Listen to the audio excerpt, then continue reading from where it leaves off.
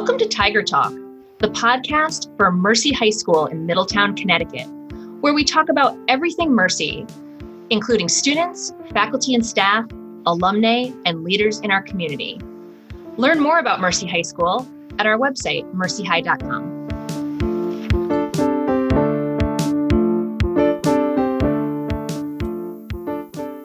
Hello, everyone, and welcome to our latest edition of Tiger Talk podcast.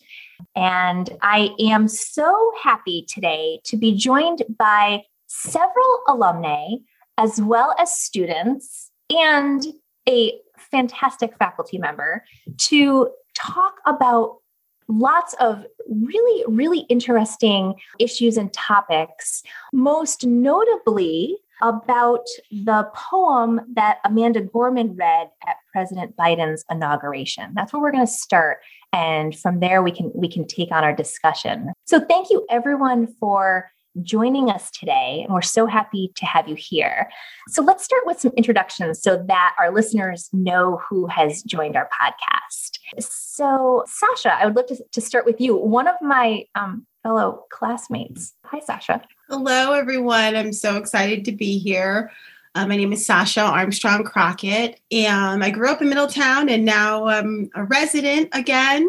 Never thought that would happen, but I'm back, and I am a real estate agent and a wife, a mother of 5, and I'm also co-chairing our anti-racism task force in town, which is newly created and hoping to be a place of radical healing and unity, but we're taking baby steps to get there. But I'm just really excited to be a part of this conversation and was thrilled to be invited. So thank you. Thank you so much, Sacha. I know I'm really excited to see what that task force takes on. It's wonderful to have it and to see it evolving.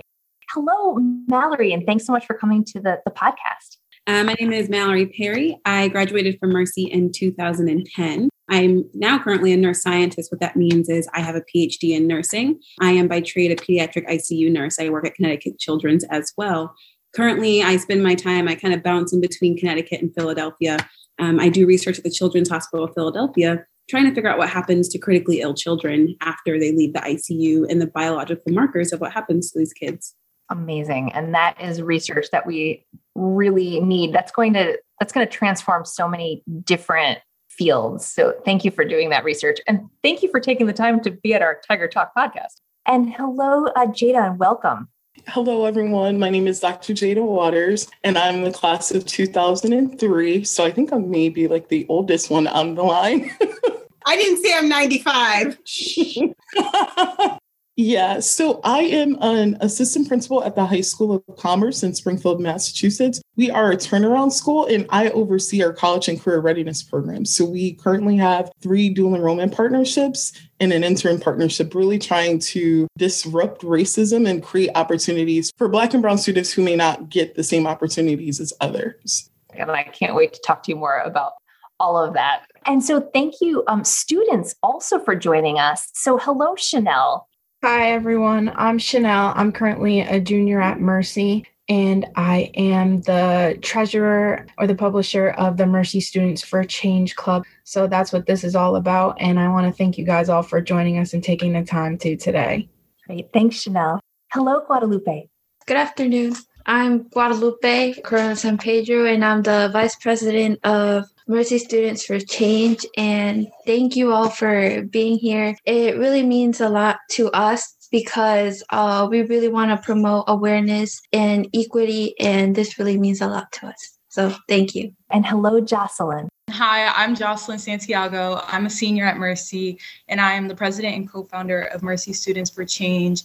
And last year, my best friends and I created the club to promote racial and cultural awareness, promote equity, and execute equity, and just really discuss important topics happening in the world and different social injustices. And we want to thank you, ladies, for joining us for the podcast. And hello, Ms. Freeman. Hello, everyone. Hi, I'm Miss Amy Freeman. I've been teaching at Mercy since the Stone Age.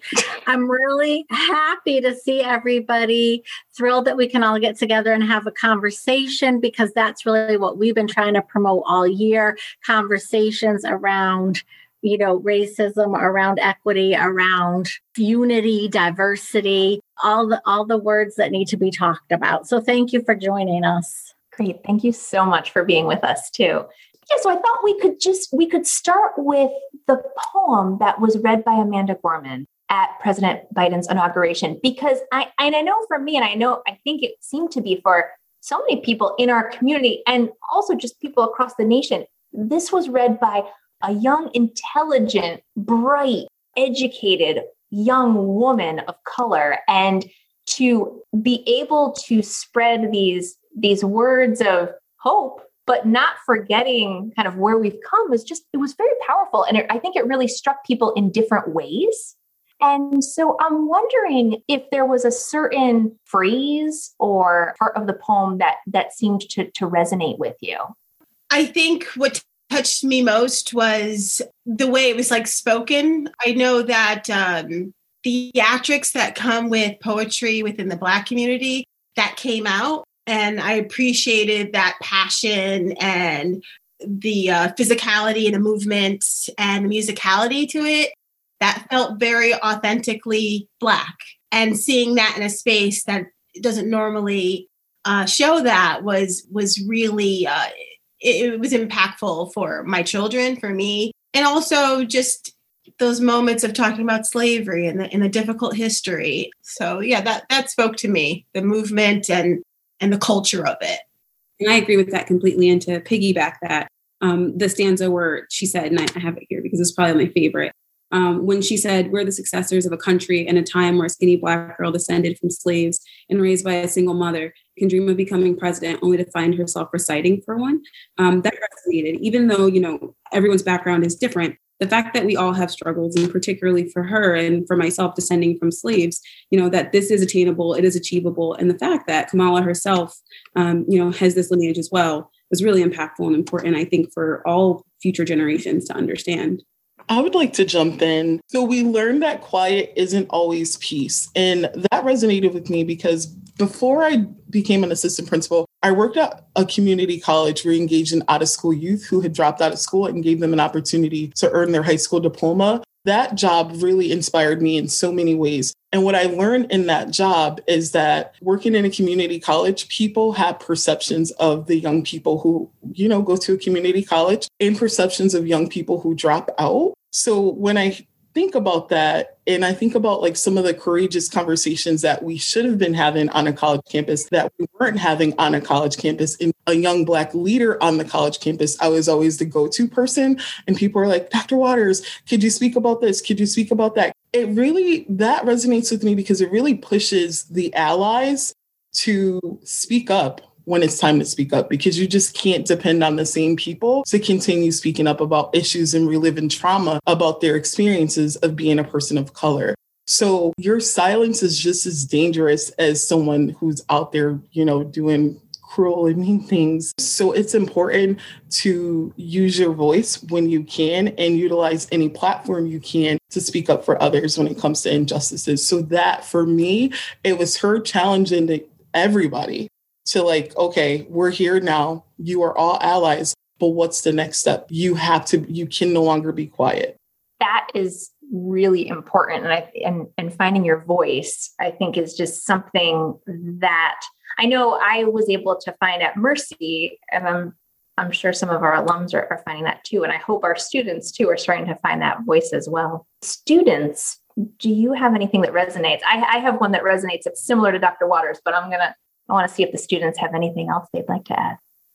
Yeah, I can follow up real quick. So they all covered it pretty good. And I like how Sacha said it like resonated with her, like the different like theatrical parts of it. And it was very well presented the way she did it. And to follow up with Mallory, I was actually going to say that part actually resonated with me because I think it's a very strong message, especially for young girls our age now.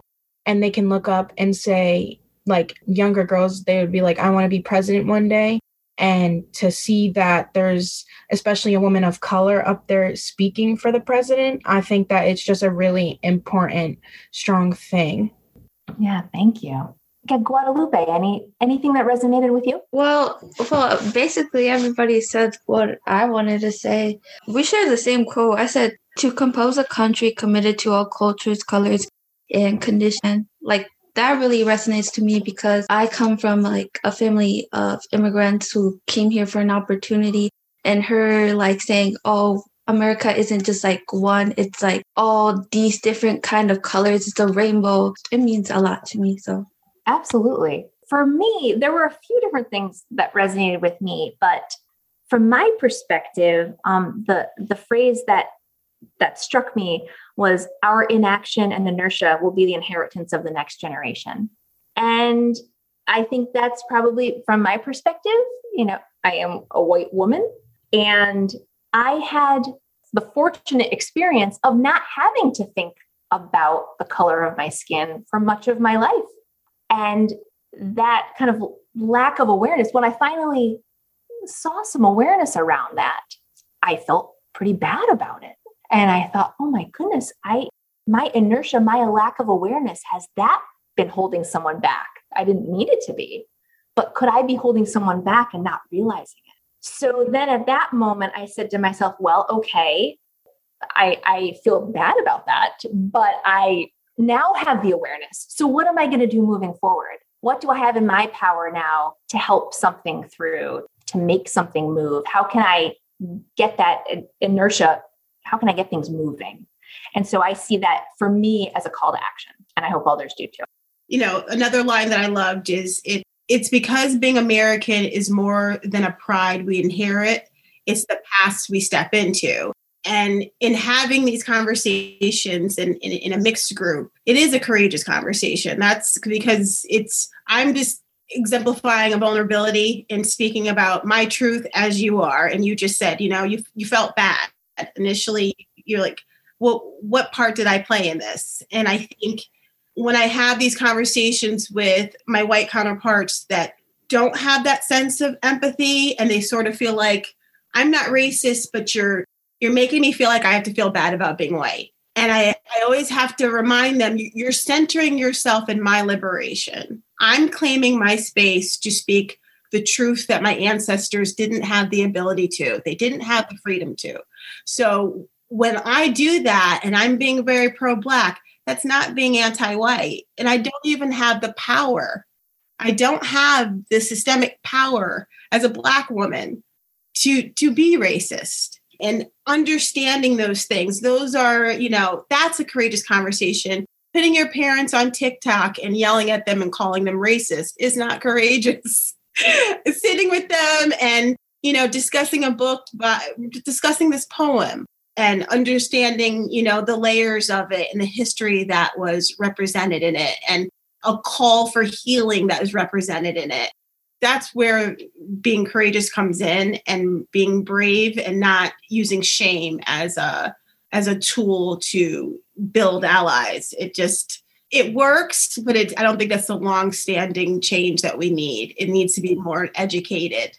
Yeah, I totally agree. But it's, what part do we play in this, and how can we help each other? How can we build each other up and give each other opportunities? And, I can remember growing up as well. I had been raised that if you worked hard, you would succeed. Well, now I come to find out that there are people who can work really, really hard, but might not be able to succeed like I was able to, just because there were other barriers put in front of them. And that's heavy, right? I mean, that's a big revelation. And so how can we provide opportunities? How can we help others, give them the opportunities so that in addition to them working hard, they can succeed?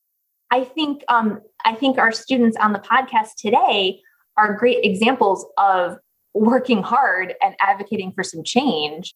And so I'd love to talk too a little bit about our Students for Change Club. So Chanel, would you mind starting a little bit and just talking about some of the activities you've been working on? So we started a little bit. It was a little bit of last year before some of the girls graduated, but we didn't really have time once COVID hit to really go into depth about things.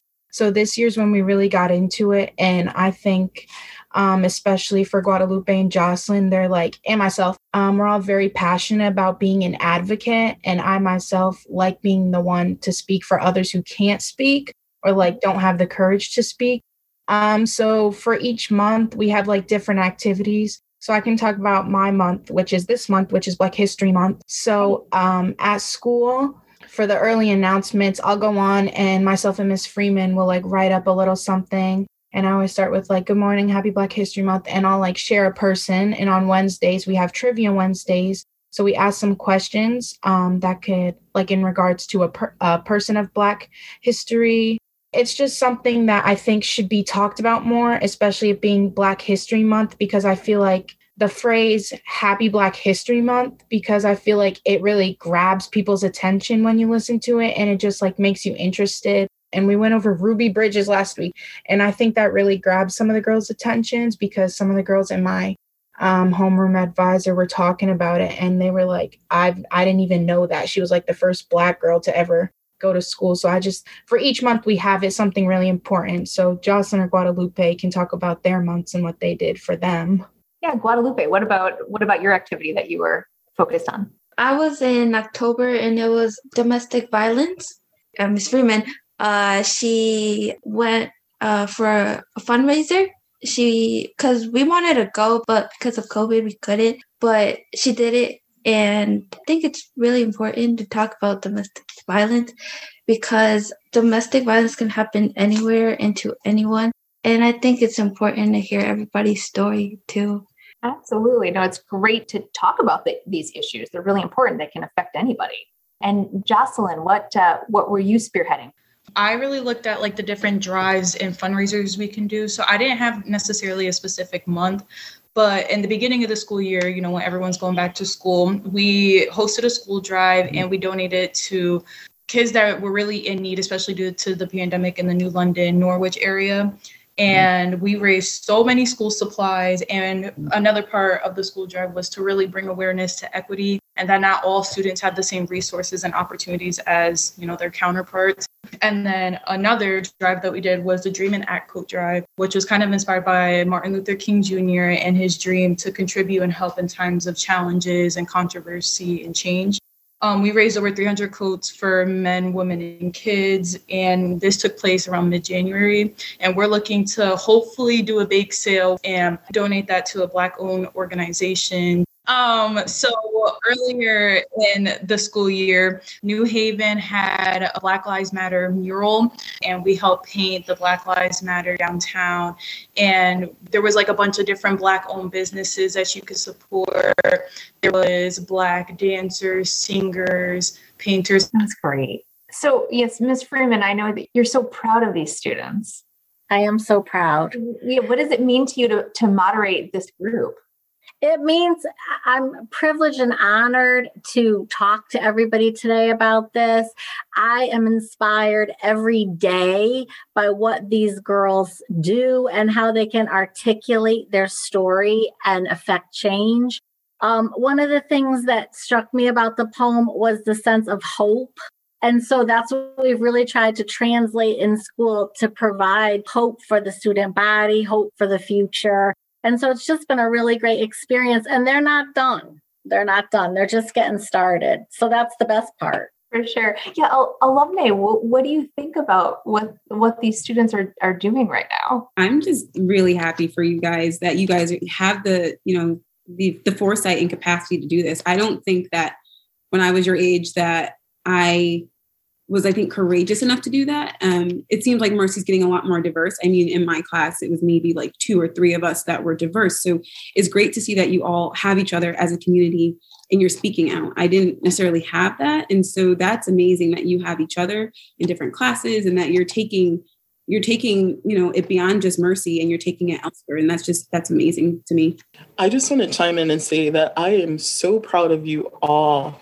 I'm just glowing because one, Mercy is my school. I love Mercy High School. I love the teachers there and the administrators who empowered me and inspired me to find my voice. So the fact that you're able to find your voice and use it is just amazing. I'm going to co-sign all of that. I admire your bravery. These aren't easy conversations. These aren't easy moves, and organizing is exhausting.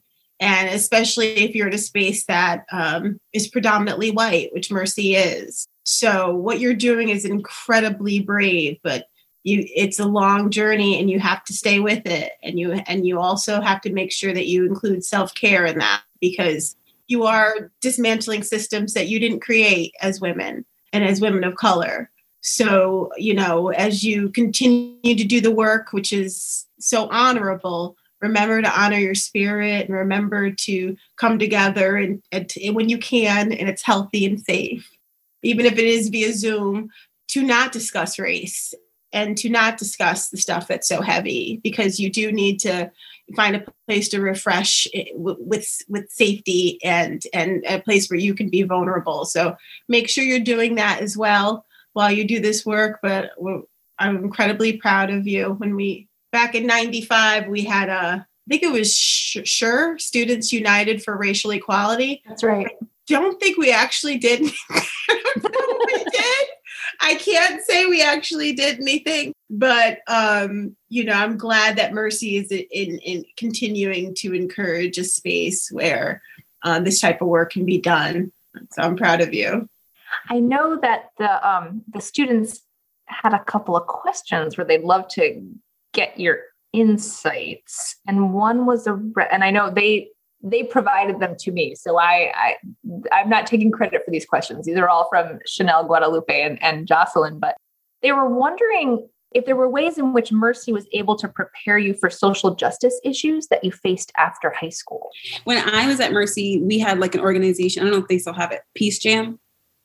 So it was kind of like, it was working with like Nobel laureates, like there was like a larger population for it. So I did that, and that exposed me to some social justice issues more globally. But as far as what was happening here, as far as equity and racism, it didn't necessarily prepare me for that. Maybe counterintuitively, what it prepared me for was being a person that looked like myself in some of these spaces, being the only person that looked like that, and having to navigate those conversations.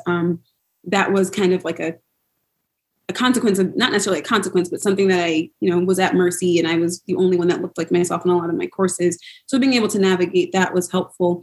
But as far as social justice, we did have a class in it as well. Junior year we did, but I think some of the things that we address on the outside are a little bit heavier than sometimes what are addressed in the course. It seemed like we kind of were a little bit safe in some of the things we talked about. What tools do you use to engage in courageous conversations? Because Mercy, we want to do this, but how do you get these going? I think affinity groups help. Having somebody who's leading the conversations responsibly, I think, is a huge part of it. Somebody who may be educated in anti-racism, or at least is not going to steer the conversation in a way that is traumatic for those students of color. It's difficult, especially when I left Mercy, I left it incredibly angry and radicalized, because I had been the extreme minority in a very white space, and it affected me very negatively. And I had to pick myself up from that. So it prepared me in ways where once I reached college, I felt comfortable participating in dialogues in a class. When you come from Mercy, 4 years of Mercy, and raising your hand and talking out becomes a habit, and you miss that awkwardness of being a girl in class with boys who are dominating conversation. So in that way, I felt a little braver than some of my counterparts that, went to high school with boys. So that was positive. But as far as, the social justice, I didn't feel like Mercy prepared me for that at all. It held me back. But I think you guys are at a different time where I have daughters your age, and they make me better. And when I'm willing to listen, which sometimes it's hard on them because they, I'm set in my ways. I grew up in the 80s. It's a very different time. But when I listen to them, I'm better. I think that the kids really do need to lead in these conversations, kids that you deem responsible and capable to do it, I think I would trust them because they are going to carry this torch. They're going to carry on this work. And I think, when we look at this, we're here in discussing this over a very young Black woman who moved the entire country, the world. Everyone was talking about her. And you're all equally as capable of being that brave, that honest, and that unifying. So, I think when the adults at Mercy see that in our girls, I think nurturing that and giving them the tools to engage in these conversations, that's what you're doing now. You're doing a great job. You're doing it now. You should be very proud of yourselves. And the other question for our alumni is, what else do you think our school community can be doing to just build more awareness, promote conversations? What can we be doing to just keep this going and to keep improving?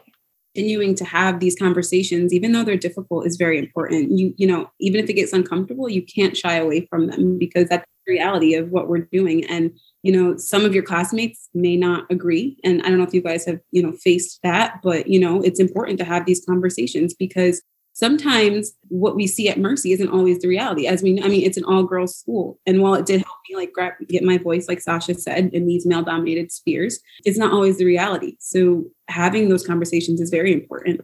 I just want to add in, leading these conversations with relentless kindness is really, really important. That's something I always try to choose to lead with, is with relentless kindness and also forgiveness, knowing that some people may say things that they don't understand. And I don't want to say they don't understand, but say things that they may not have a lot of information about, and they're saying it just because. Try to take a learner stance and get to know, where folks are coming from.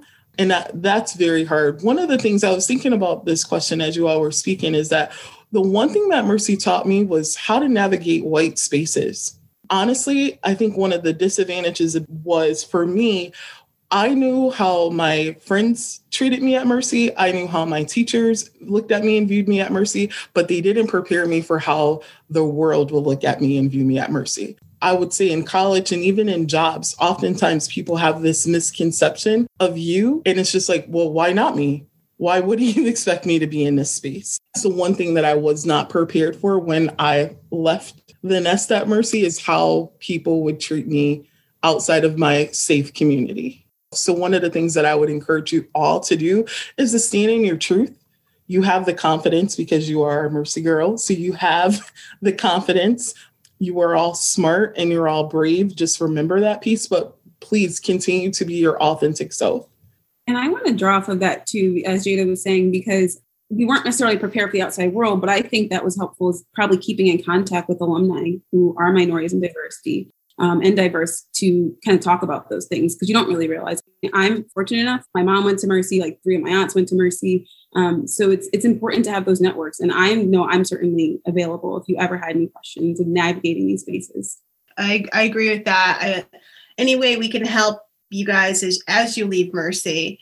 And I think, going back to the question of how do we continue this, I so respect Dr. Waters, point on kindness. I'm not great at that in these conversations.